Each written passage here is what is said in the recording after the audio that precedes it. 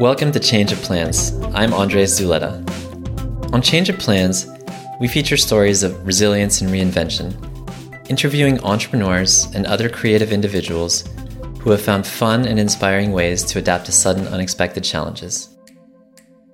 My guest today is Brendan Carter, a creative winemaker from Adelaide, Australia, who's on a mission to make lockdown as fun as possible, with daily happy hours and junk food pairings.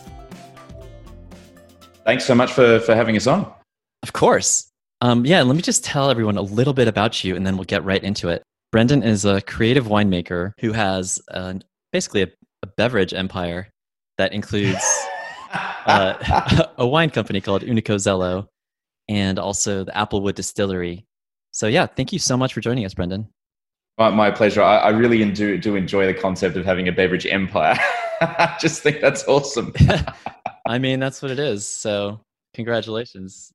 Well, thank you. No, we've got a range of, I guess, it's very humbling because I guess a lot of what we do is very, very, very creative. And I think no entrepreneur or anyone skilled in the fine art of business would ever actually think any of our ideas would amount to anything.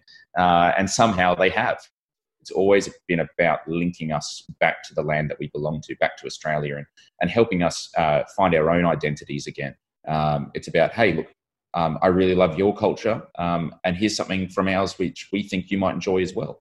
We have a very enthusiastic team of people that have gotten behind that, and leading up to this whole crazy mess, it was all guns blazing, and my wife and I we're here for 3 months of the year to make wine, and then pretty much 5 months of the year we're not here. We're either interstate or we're overseas, telling a unique Australian story, hence Unico. So, things were going well in a lot of ways, and I understand that you had also faced some other challenges thanks to the bushfires. But walk us back to that, I guess, the moment when you just had the realization that you were going to have to do something completely different because of, the current situation. We had known that coronavirus was happening, and this was around about early March. And around early March, we're in the middle of our harvest period. And my wife, who's an amazing winemaker, has taken over all production whilst I've been, getting on the road and sharing and spruiking the story a bit. And I thought, this is the prime time when all other winemakers are consumed with their production and harvest. I can get on the road and I can actually go and share this story and, get a leg up. And I was in Melbourne, 35 meetings planned, and they all cancelled on me within a day of the announcement of more stringent isolation controls in Victoria. And so within about 4 hours, my entire week was completely of running through and telling the story across Melbourne was obliterated. And I was on a plane back to South Australia, and I almost fainted on the plane because I just couldn't get out of my head that, I was trying to, and admittedly, in hindsight, put my head in the sand regarding, the coronavirus and COVID and exactly how bad it was going to get, how quickly.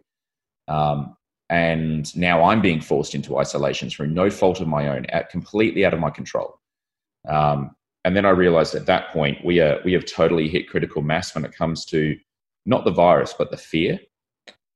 And it didn't really matter what I did. I'm going to be put into isolation. Now, every single one of our products that we craft fights isolation. It is literally built to bring people together. It's built for what we call conviviality. And we inherently, obviously, that can no longer occur. But I was more concerned about these two moments throughout the day for many Australians and just human beings in general. You finish work, you go down to your pub, meet some mates, maybe a little wine bar, crack a couple of tinnies or a bottle of wine. And you decompress, at the end of the day. Now, obviously, with pubs closing, wine bars closing, that wasn't going to happen. But even worse, I realised that, with the recommendation that everyone works from home, then what's going to happen to that, little micro moment that is so important for so many human beings? They finish work, they jump in their car, they spend some time in traffic, they get home really frustrated. And the other half can see that on their face when they arrive. And they say, you want a glass of wine? Want to tell us about your day? And allows them the one chance of the day to just decompress. Now, if you're working from home, no one's ever going to ask you how your day was because, well, they were there the whole day. And there is no sort of trigger for you to be able to go, oh, I'm done work. I'm going to crack a bottle of wine right now, and we're going to clock off for a little bit and reset. And this is where it starts to get into the real sort of interesting point about, food and beverage industry being regarded as non-essential. I do understand the reasons why they are, of course, required to not operate because of isolation measures. But to be deemed as non-essential is a bit of a slap in the face, I think, for mental health. And I think it's a bit of a slap in the face for cultural identity. When you were thinking all these thoughts on the plane, was there just a flash of inspiration? Of course. When obviously got back home and met with my wife, and we sat down, and it was a pretty serious conversation about money, of course. Like, we've only got 90 days worth of cash left before everything that we've worked for a decade literally no longer exists. That's not like, the money is slowed down, so we need to slow down ourselves. 95% of our customers were obliterated overnight. There's no recovering from that. And I think that, like I said, a lot of the conversations surrounded, money. But for us, all I could think about was, how can we actually help people? How can we actually, that's what we do on a daily basis. We help people, and they repay us by purchasing some of our product. If you help enough people, you sell enough product. And so I thought, well, what service could we offer just people sitting at home now? And that was when I realized that we should do live streaming once a day at precisely that time of day where they would be knocking off work as that little trigger. Because, of course, if you do follow our Facebook page, if you do, follow us on YouTube, of course, there'll be a little, whoop, up on your phone when we go live. And that might be everyone's trigger. And it started small, and it started to grow and grow and grow. And essentially, we're having a direct conversation with people who are and are not our customers, allowing them the ability to be able to go, I've got a drinking buddy. And it's like, think of it like talkback video instead of talkback radio. It's a live, essentially a live chat stream. And you can talk to someone once a day about how your day's gone. You can have a glass of wine. You can just sit on the waters. It's fine. But you've got basically another human being that actually is talking directly to you once a day and giving you the permission to not feel great. And we call it the daily happy hour because, we try to bring a little bit of, I guess, a lighthearted nature to everything that's going on. I think we had a very clear idea of what we wanted to do was to make people that sit at home feel like they're not alone anymore. That was all we wanted to achieve. And we wanted to put a few smiles on people's faces by, funny observations about all this stuff that's been going down, just to get us through to the opposite side of this. What's evolved since then is we've realized, of course, we're a wine brand, so we attract a lot of people that love wine, and we're building a wine community. What's evolved since then is that, there's just interesting questions that we continue to get. We had a couple of trolls jump on that was like, what wine goes well with Cheezels, guys? We're like, hey, let's start a whole segment on junk food wine. I went down to the local supermarket and bought $150 worth of junk food, and got a lot of strange looks at the checkout. And every night we've done everything from cheese twisties to Supreme Doritos. We've done Tim Tams last night. We've done Cheezels. We've done different flavors of shapes. And found some legitimate, fun matches, but it keeps people entertained. I think, they have now the comfortability to be able to ask the questions about a subject that we're very, very passionate about in a very open and inviting atmosphere. So, apart from the trolls, which it sounds like you handled really nicely. We love trolls. We welcome trolls. I'm just curious, what's been the biggest challenge about this new project? Probably the biggest challenge has been, I think, the sustainability of the self. I made a commitment to do this absolutely every day at the exact same time every day until this is over. And I again had my head in the sand. I thought we were talking 14 to 20 days. Today will be day 35. That's cracking a couple of bottles of wine every day for 35 days straight. I'm doing it for other people. I think that's Probably the number one thing is the sort of the engagement and ensuring that I am there for other people. We had an amazing guest on called Nikki Friedley, who really spoke quite passionately about how sort of wait staff and food and beverage staff, they take on, they're such empathetic people that they actually take on the pain and stress of their customers. That's why you leave a restaurant feeling good after a rough day. But we internalize it. And indeed, I'm starting to feel the effects of that. We've had a bunch of people who have lost their jobs, who have shared intimate stories in front of everyone, talking about how they had to go into work to pick up their staff, and other people who just unfortunately were traveling around Australia and they entered South Australia on the wrong day and they had 14 days of isolation where they just couldn't get paid. Who shared that. And we were their sort of, once a day salvation to have a voice to the outside world that wasn't your own network. And here's the other, really important thing. Of course, there's so many people using Zoom right now. Now, there's not a lot of, like when you are using, say, things like Zoom and other live streaming services, you're obviously talking to your own established network. What happens when you run out of your own network? How do you actually expand your network? How do you meet new people when you're isolated? And that's where, this whole sort of concept, the challenge for us now is that we have actually built, we've succeeded in doing what we wanted to do. We've built a wine community, or maybe it's not just a wine community, it's just a community in general. Like, how can we continue to foster and how can we continue to look after and be inclusive and grow that community bigger than it is now? So it's self-sustaining. It sounds like, it's obviously a lot of unexpected benefits have come from it. I mean, how are you measuring success with what you're doing now compared to how you might have, measured success previously?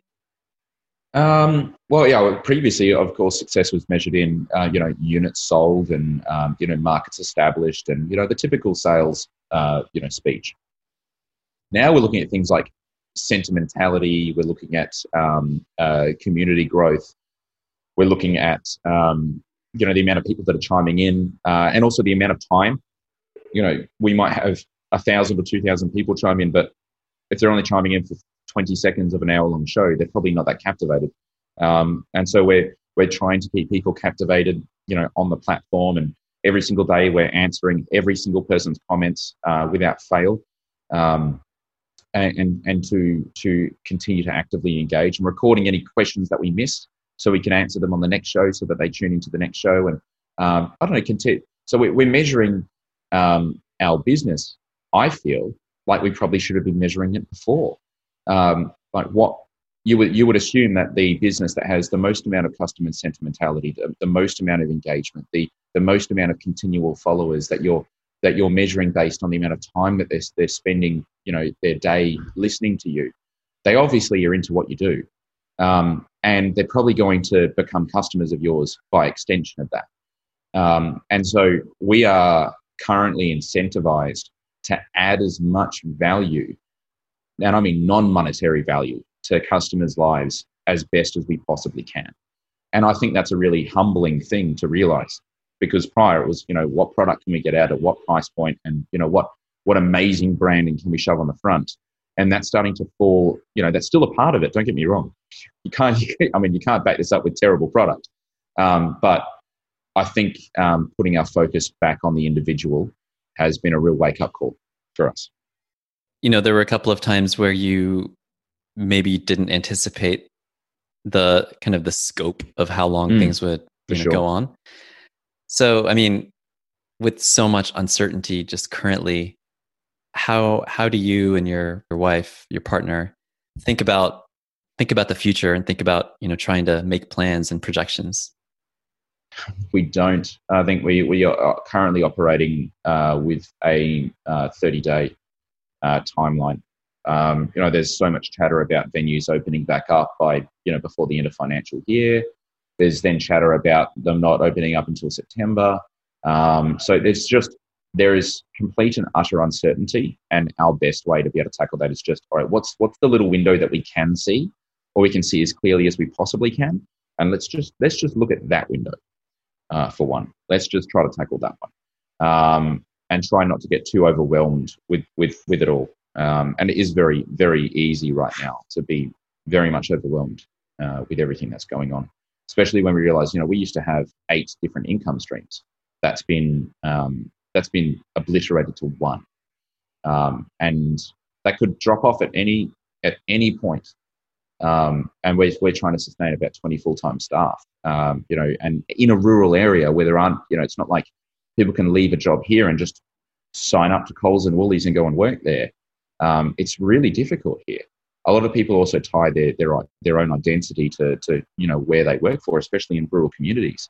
We would be one of the largest employers in our little town, and we made that commitment to everyone that works here, that will stand by them. So it is very, very easy to be overwhelmed with this. So no, we don't really forecast too far forward. We just look at the next 30 days, and because we know in 30 days' time it's going to be a very different world again. Yeah, like you said, I mean, it is definitely a lot of people are feeling overwhelmed these days. What advice would you give, other entrepreneurs, other business owners who are, maybe not finding inspiration right now and who are feeling stuck, really struggling? Go back to business basics. You're there to service a customer or group of customers. What can you do to possibly add value to them right now? That's where you're going to find your source of inspiration, and that's more than likely where you're going to find your source of being able to monetarily survive. So think, perhaps just give yourself a bit of a break of, we need to hit this amount of gross profit per period to survive, and think more so about, all right, who are our customers? Get on the phone with them, have a conversation with them, ask them what they need from you, and get a little bit creative, do something a little bit different, get behind a live stream, share your knowledge, or support in any other possible way. Well, I really love what you all are doing. How can people support you and your business, even from afar? Look, chiming in, live streaming, it used to be just a very sort of flippant thing to be able to hit the share button, the like button, and really, you didn't really feel you're making a difference. For us right now, that makes a massive difference. It is about building that sense of community again, and it doesn't just make a difference for us, it actually makes a difference for other people within that community. As a direct support for us, jumping on our website, we've done up little isolation 6-packs for people in Australia that still feel that they would really like to consume really tasty wine at a really good price point. And so usually they're up near the sort of $250, but we've got them. We're just like, let's just do $100 6-pack and get really tasty wine out to people. As well as in gin as well, we've done the same thing with a little 3-pack of really amazing gins. So those things help keep the wheels on this crazy bus going. Awesome. Well, thank you so much for joining us. No, my pleasure. Thanks for taking the time. Of course. So if you want to learn more about Brendan and the great work that they're all doing, check the show notes for links. And if this episode helped inspire you, please share it with a friend and leave us a review wherever you listen to podcasts. That's all for today. Thanks for tuning in.